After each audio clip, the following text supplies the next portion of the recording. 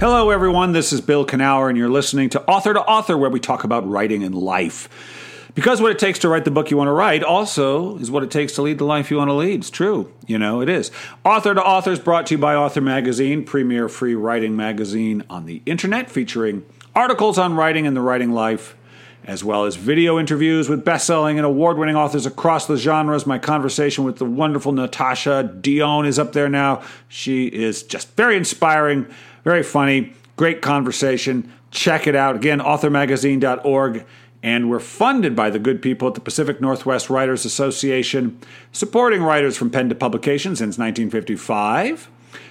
You can learn about the PNWA and all their classes and their conference right over at pnwa.org. Yeah. So today, we had an interesting one for today's show. Carole Lawrence, she's done all kinds of stuff. I love people like this. Comedy, acting, playwriting, poetry. She's a novelist now. She's got a book out called Cleopatra's Dagger. It's awesome. But, we had a great conversation. She's an award-winning novelist, poet, composer, and playwright. In addition to Edinburgh Twilight, Edinburgh Dusk, and Edinburgh Midnight in the Ian Holmes Mystery Series, she has authored novellas, short stories, and poems, many of them translated internationally. She is a two-time Pushcart Prize nominee for poetry and has won the Euphoria Poetry Prize, the Eve of St. Agnes Poetry Award, the Maxim Mazumdar Playwriting Prize, the Jerry Jazz Musician Award for short fiction, and the Chronogram Literary Fiction Award. Her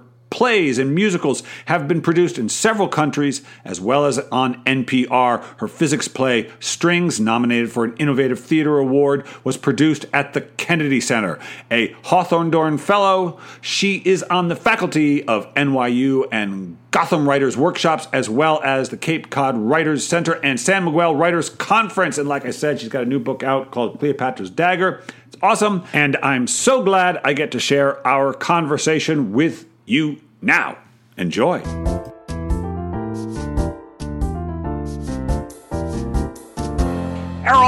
Carole, welcome to the show. Thank you, and thank you for having me. Oh, it's my pleasure. You busy woman. This is so I'm talking to you a few weeks after the publication of Cleopatra's Dagger, your fourth novel. But this it's actually my 15th novel. Sorry for crying out loud. All right. I'm sorry. Not to put too fine a point on it, but no. It is my fourth novel with Thomas and Mercer, okay, which is an imprint of Amazon. Right. Yeah. Right. So it's your were the other novels in the suspense genre, or were they what? Yeah, they were all in the crime genre. My first two were Sherlock Holmes novels that I did with. Sorry? I said okay. Oh yeah, my first two were Sherlock Holmes novels, and then I wrote a cozy series for Berkeley Prime Crime, and then I wrote a series for Kensington of contemporary thrillers set in New York City. And then this series. Well, okay. This is interesting because so you've written a lot of novels, a lot of in the crime. I completely forgot. Oh my God, I forgot. I wrote two cozies for Crooked Lane, set in England under the pen name Elizabeth Blake. I'm sorry. No, it is so good. It is so good, Carole, when you can forget about books you've published. That you are at a point in your life where you can forget about something you have so many that you can forget. So congratulations on that. But what I thought was interesting about this career path of yours is you've done a lot. I mean, you've written a lot of books, but you've written a lot of stuff that aren't books. You've written a lot of poetry, music, theater. Yeah.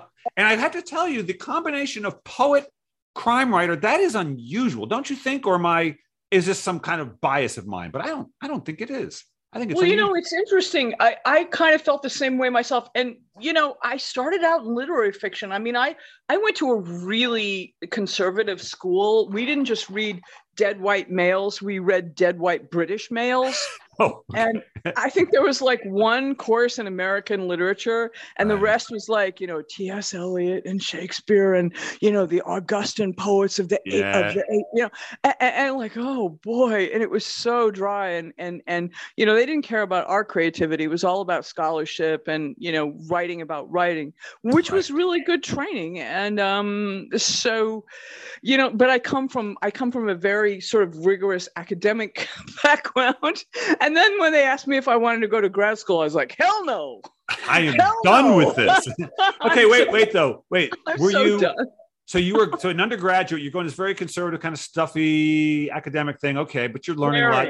You're probably doing well because you can write. But were you always, before you went to college, were you interested in writing? Were you writing poems on your own? Yeah. When I was a kid, I used to write.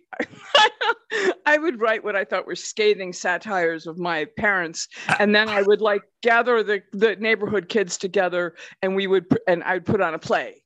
And it would be, and like when our family went to Canada with another family, I like produced a play, Wow. and I would write like these sketches, essentially sketch comedy. And then, all my siblings and cousins would be in them. And then like I produced the show. So, you were like, who are those? Blanking on Mickey Rooney and Judy Garland. Rooney and what's her name? Let's put on a show. I was that kid. I was totally that kid, and like it didn't really matter. My sister didn't really like being on stage, but I didn't really care. And I was just like, yeah, you're going to do this sketch. You were a creative you identified yourself as creative from a get-go. Not everybody does that. I don't know. I just like stories, and then I would do cartoons. I had like reams of cartoons of like, cartoon characters like acting out. Like I did the Chipmunks and all the cartoons that were on TV. But then I would like invent my own little characters, and I had a whole race of aliens, and they would be in my little cartoons, and I would be like do little stories with them and stuff like that. Wow. So everyone comes to creativity differently. Some people think I'm not. Some people discover it later. And it sounds like for you, you just were, and you couldn't even, and it didn't even occur to you not. I mean, I was a bit that way myself. I was doing cartoons and music and stories. Oh, really? You did cartoons too? Oh, yeah. I was going to be a cartoonist, I thought. Oh, my God. I was going to work for Disney. When I was 5 years old, I was totally convinced that was going to be my career path. Well, I was going to be a cartoonist for Walt Disney. That was like my ambition. And I cut pictures of him out in the newspaper because he represented like this creative genius to me at the time. Yeah. And, I would like post pictures of him in my scrapbooks. Well, so that must have been because, the thing is, when I went to college, I knew I wanted to be a writer or creative, probably writer, I wasn't sure, but that was pretty much, that looked like the thing. And I went to college and there was a lot of people writing about writing. And even though I was only 18, 19, I was like, I don't know, this is kind of BS. I'm not sure, like, this is very different than how I think about something when I read it. When I would read it, I would read it as a potential writer. And it was you found literary criticism kind of boring and not very instructive. I didn't understand what are we talking about here? To all my academic friends, I'm sorry. It's okay. If you love it, go for it. But I was baffled by it as a creative person. It seemed like kind of like just a mental exercise. What do you think? Well, I think it is, and I think that, but I think very, very smart people write literary criticism. What are you, Carole? What? And what are you? Well, I wrote literary criticism as an exercise. I mean, I ended up at Duke University because I couldn't afford, my family had always gone to Princeton, but I couldn't afford it. And Duke offered me this big scholarship. Right. And I wanted to be on a pretty campus. It was really, the thing that was really important to me was boys and a good looking campus. And they had both. Yeah. Good looking boys and good looking campuses. I found out too late, a lot of them were pre-med and kind of jockey and irritating. But I found my little niche on East Campus where all the gays and writers and musicians and crazy people. Right. There was a guy who never wore shoes even in the winter. And so like that was, I found my people. Yeah. But I think that I didn't know how conservative it was, but I think that, I mean, I agree with you that like, I think literary criticism can be a real kind of rarefied academic, hyper intellectual thing. But I'm glad I subjected myself to that. And I went to a school, which was very unenlightened at the time. And they didn't care about minorities, and they didn't, Right. and they didn't, and they didn't care about my creativity so much. I took like one creative writing class in all the 4 years I was there. But I think having to analyze fiction and analyze poetry and analyze it wasn't a bad way to train the brain, if you know what I mean. Sure. Well, it gets you thinking, but you thought enough that when you got out, you're like, I'm not going back for grad school. I'm not going to go get a PhD or whatever. I knew it by the time I played. It was like a role. I was playing academic, and I even had a little costume I wore when I was writing my senior honors thesis. Seriously?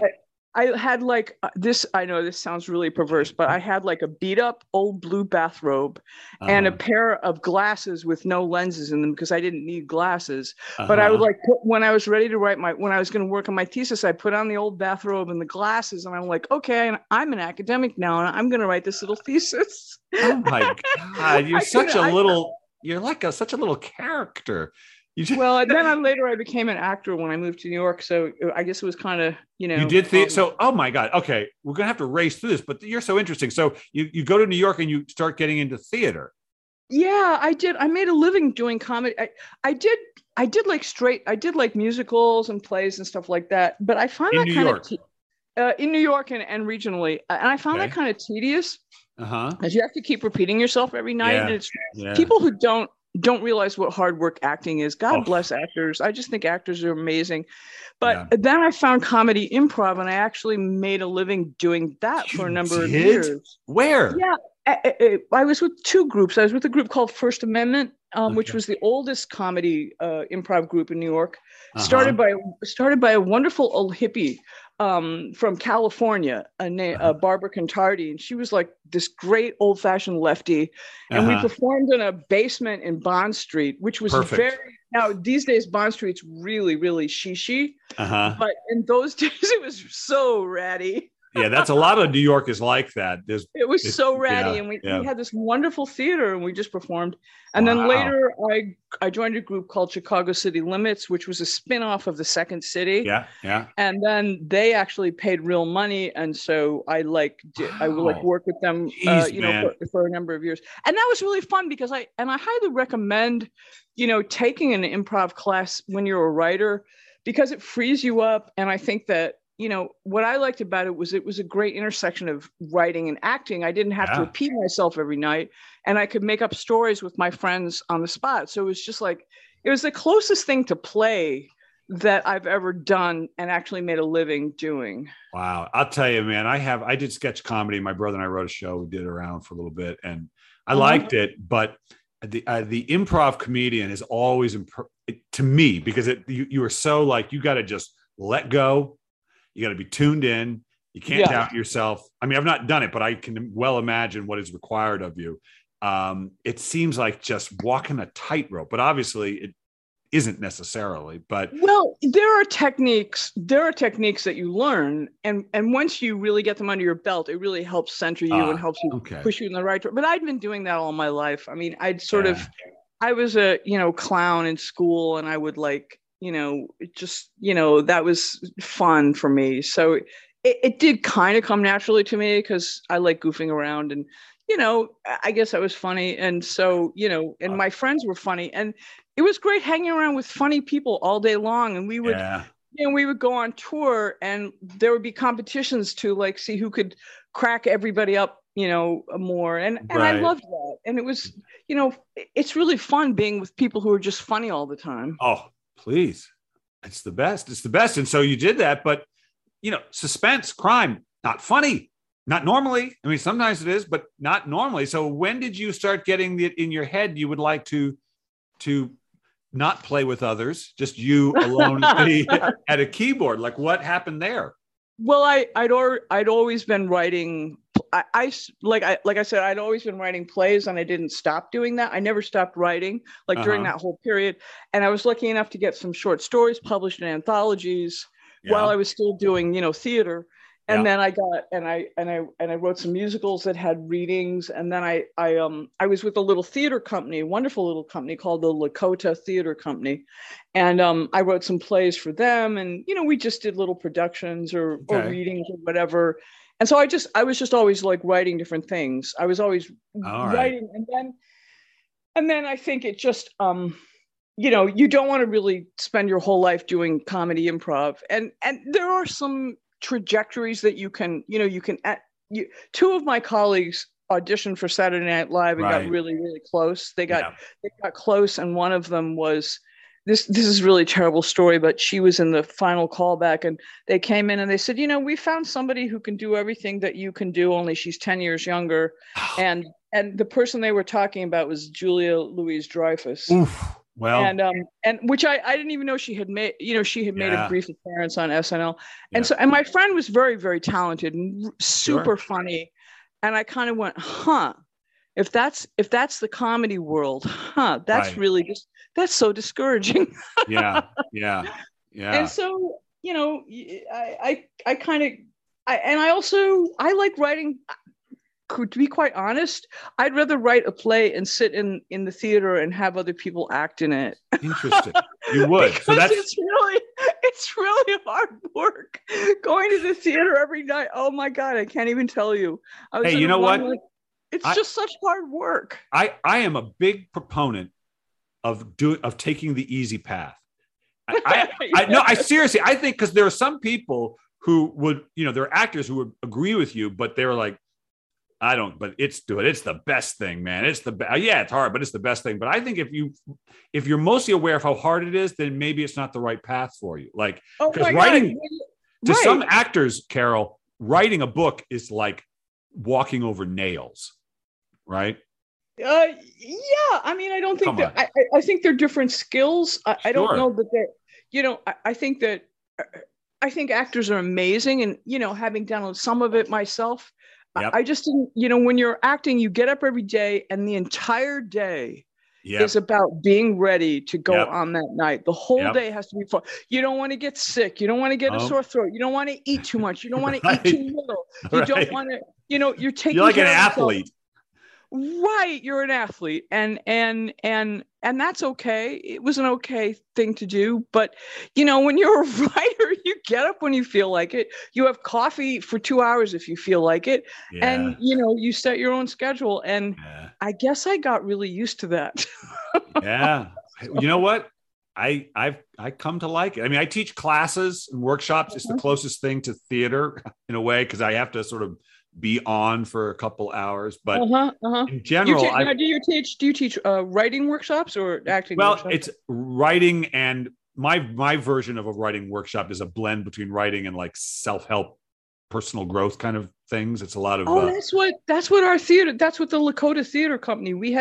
It was wonderful. It was like you're acting, but you're also kind of doing therapy. I loved that. Yeah, to me, writers need a lot of therapy. I think a lot of time. I think this anyway. I could go on about that, but that's sort of what I focus on. But it's very, but I'm aware. Like, I got to be on for a couple hours. But so, all right. So you start writing fiction, and when you go teaching. And by the way, teaching is great that way. Teaching is performing, but you only have to do it like 1 or 2 nights a week or whatever. Yeah. And people, your students are really, I also teach, though I haven't taught a live class since COVID started. I do them online.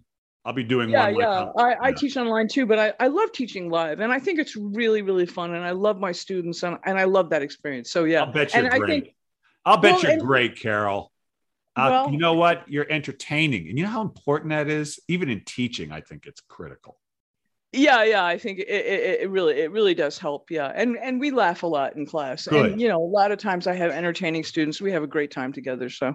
You're good at. Well, okay. So when you start writing books, let's talk about, because you've written so much, we only have so much time, but let's talk about the books. You've gone towards the crime genre. Like, what drew you to that? Why? Because so many things you could write. Why crime? Money. Come on, really? You can make money doing no, it's true. No, it's only partially true. As I said, I come from a literary background, and my first few short stories, I guess you could. I published ones that you would be called so-called literary fiction. Sure. but yeah, I wanted to write something that sells, number one. But to be quite honest, I'm also really, really interested in the criminal mind and human psychology and pathopsychology in particular. And I took a course in criminal psychology at John Jay, and I have a lot of books on the topic. And I had a brother who was a sociopath, and I think that probably got me started on that. Yeah, wow. yeah. Wow. Yeah. So I mean, I don't want to get into it too deep, but like an actual diagnosed sociopath. Well, he wasn't diagnosed, but let me just put it this way. He was the first person in history to burn down a house that was a habitat for humanity. Wow. Wow. So, he was, wow. And he was not a good person. And but how he got there is such a long and complicated story. And right. I don't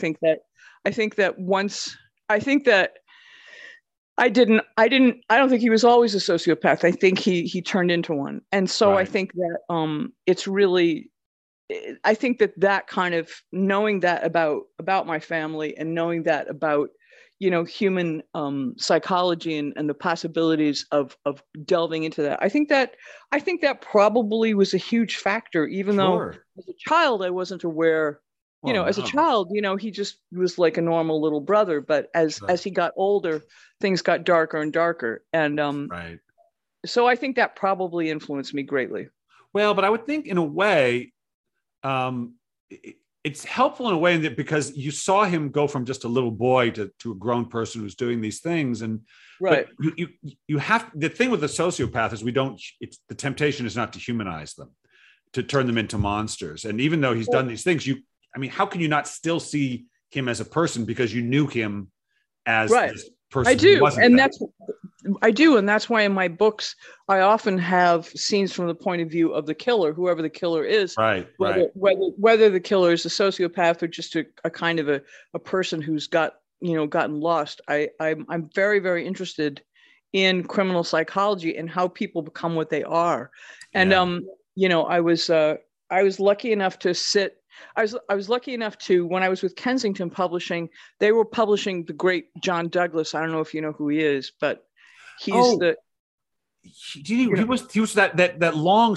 Am I think? Oh no, I'm thinking of somebody else. I actually don't know Douglas. John Douglas was the model for Jonathan Harris's character in Red Dragon and Silence of the Lambs. He was right. In particular, he was the famous profiler who, I don't know if you know the Netflix series Mindhunter, but that's based on his book Mindhunter. Okay. And he just to cut to the chase, he and Robert Ressler basically invented criminal profiling. They basically he and Robert Ressler started the part of the FBI, which at the time was the BSU, the Behavioral Sciences Unit at the FBI. So he's just like a legendary profiler. Wow. And anyway, if you're into true crime at all, you know who he is. And so I was lucky enough to sit with him at the Edgars one year because we had the same publisher. And it was so funny because people were like coming up to the table, and this one woman, she practically, I met her at the cocktail party, and she was like, John Douglas is here. And I was like, yeah, and we're sitting at the same table. And she's like, whoa, do you think I could come up and talk to him? And she just like, sort of came up and was like, oh my God, Mr. Douglas, he was like a superstar, and I kind of feel that way about those guys, and I'm lucky enough to know a couple of them.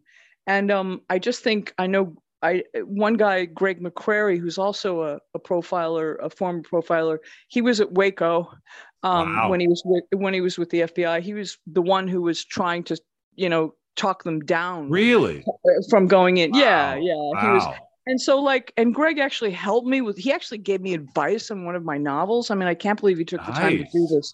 Wow. So these people, I find these people who investigate crime and specifically the psychology of crime, to me, they're just like, they're the rock stars of my world. I just think they're amazing. That's so cool. So you got to, wow, what an interesting, and for this book, we'll try to get to it. Cleopatra's Dagger, you said it, Now, this is set in 1880s New York, and so it's historical thriller. We've got a female journalist, of which there were probably 6 in all of America at that time. Who knows, right? So that's our protagonist. And so you had to set it. You had to go learn about the 1800s. You had to set it, and it's filled with luscious, tiny tidbits and details. And I'm reading it. The writer in me is going, "Whoa, she did her homework, boy! Oh boy! Oh boy." I should. I know you did. That's one thing that my background taught me is how to do research. Yeah, I mean, you did it. Like that's what academia is all about, research. Yeah. So I did learn how to do that. Yeah. Did you like it? Did you have fun, or were you just itching to get to the storytelling? Both, absolutely both. That's a really good question. Some of my students tell me, "Oh God, I get so caught up in the research, I have trouble, getting to the writing." And I really appreciate that. And it's when you're writing historical fiction, it's Sure. such a balance that you have to strike. Yeah. But I'm an impatient person in general, so yes, I was impatient. But I also was absolutely blown away by the plethora of amazing material that is available, especially about New York City. I mean, Right. and I love reading nonfiction. I'd rather read nonfiction than anything. And so maybe because I write fiction, it's like a busman's holiday to read. But I just was so impressed with not only the amount of books, but the quality of writing in the books is just stunning. I mean, it's just wonderful. So yeah, I really enjoyed it. Yeah. Well, I got to say, you did a great job. I mean, because again, unfortunately, this is how I read. I was just going, wow. Oh, look at that detail. God, look at it. Oh my God. Where'd she find that goddamn thing? Wow. So anyway, it's a weird way to read, but I can't help it. No, I read like that myself. In fact, I'm a really slow reader, and the better a book is, the slower I read it. Because if it's really well written, I'll go over a sentence 3 or 4 times, like, that's a great sentence. Yeah. Oh, I gotta read it again. Oh, and then I'll like ponder it. It's like, I try to tell my students, like, look, start reading, you hopefully it'll just happen naturally that your reading changes as you start writing. I don't see, like, I write music too. And it's like, when I really started doing it, I couldn't listen to music quite the same way. I'd be like, I know, right? How'd they do Doesn't that? It change you? It changes does. you so much. Yeah. It really changes the way you listen to music, and you become very impatient if something is boring. Yeah. And if something is really, really good, you just become entranced. I know. And you just hear tricks like, oh, how'd they do that? Oh, that's interesting. Oh, that's working. Yeah. And I'm training in theory because I grew up playing the piano, and then I became a professional singer while I was doing theater or whatever. Wow. But my theory was really weak. So I'm training myself in theory because I have friends who can like just sit and listen in a jazz club, and they can listen to the chord. I don't understand that. They can tell me what's going on. Yeah. And so I'm trying to train myself to, like, if I hear a circle of fifths, I know I'm hearing a circle of fifths. See, I patted myself on the back just because I was listening to a Dylan song the other day, and I said, I'll bet that's in G, and it was. And I thought, hallelujah. I can barely hear when they're changing keys. I know it's theory. All about training. It's all about training. Yeah. It's all about doing, that's all. I swear that's all it's about, because Probably is. Yeah. And I have a long way to go, but I'm getting better. I'm not as good as my friends who can just go like, oh, I don't know why that was really interesting, going to the subdominant with the, with the pedal point of the tonic. I'm like, huh. I know. And then I know. I go home and I try and repeat that, Yeah. So we're no doubt losing all that, but look, I get very few opportunities to geek out over music, so I'm enjoying it with Carole. So all right. Oh, can I just recommend a guy? Yeah. Adam Neely. Go on the internet. He is phenomenal. He does music theory and music analysis. And the other day, I blew my mind listening to his 7 levels of jazz harmony. And I couldn't even, by the time I get to the 4th level, I'm like, I'm done. My mind is blown already.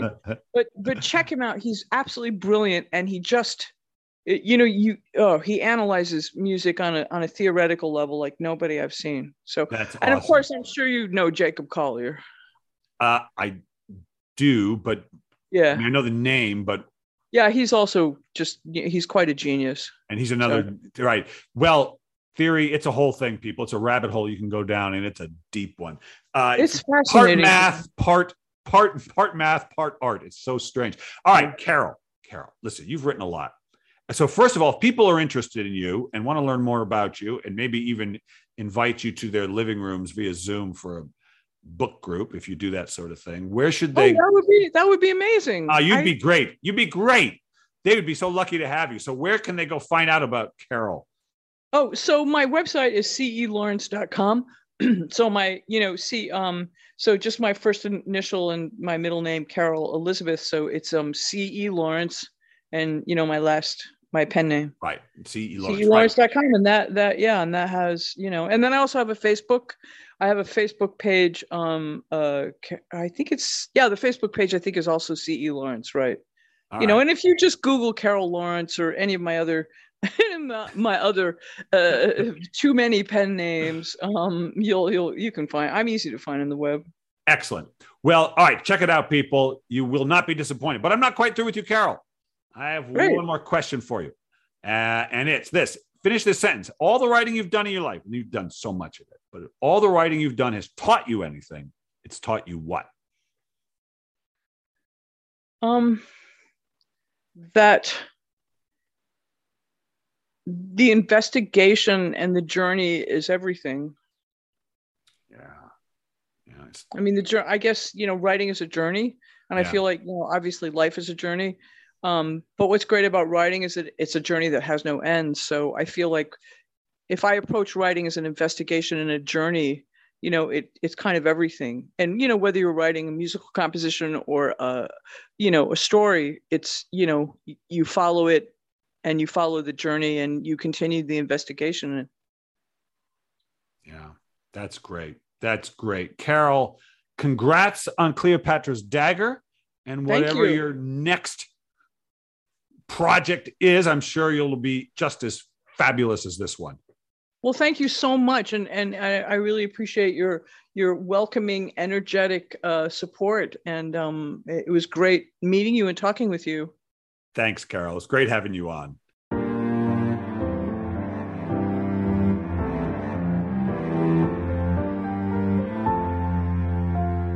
Yeah, the journey, people. You know it, right? You know that. It's about the journey. It's a cliche. We hear it, but it's true. It's really true. And as writers, we can get fixated on the destination. We can. That's not the point. No, it isn't. I want to thank my producer, R.J. Jeffries. Thank you as always. And, to all of you out there, I want you to just go find something you just love to do and then do it.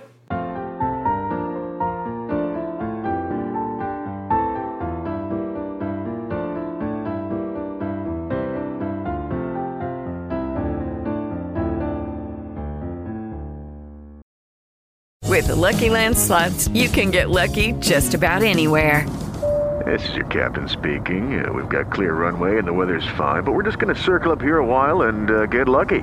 No, nothing like that. It's just these cash prizes add up quick. So I suggest you sit back, keep your tray table upright, and start getting lucky. Play for free at LuckyLandSlots.com. Are you feeling lucky? No purchase necessary. Void where prohibited by law. 18+ terms and conditions apply. See website for details.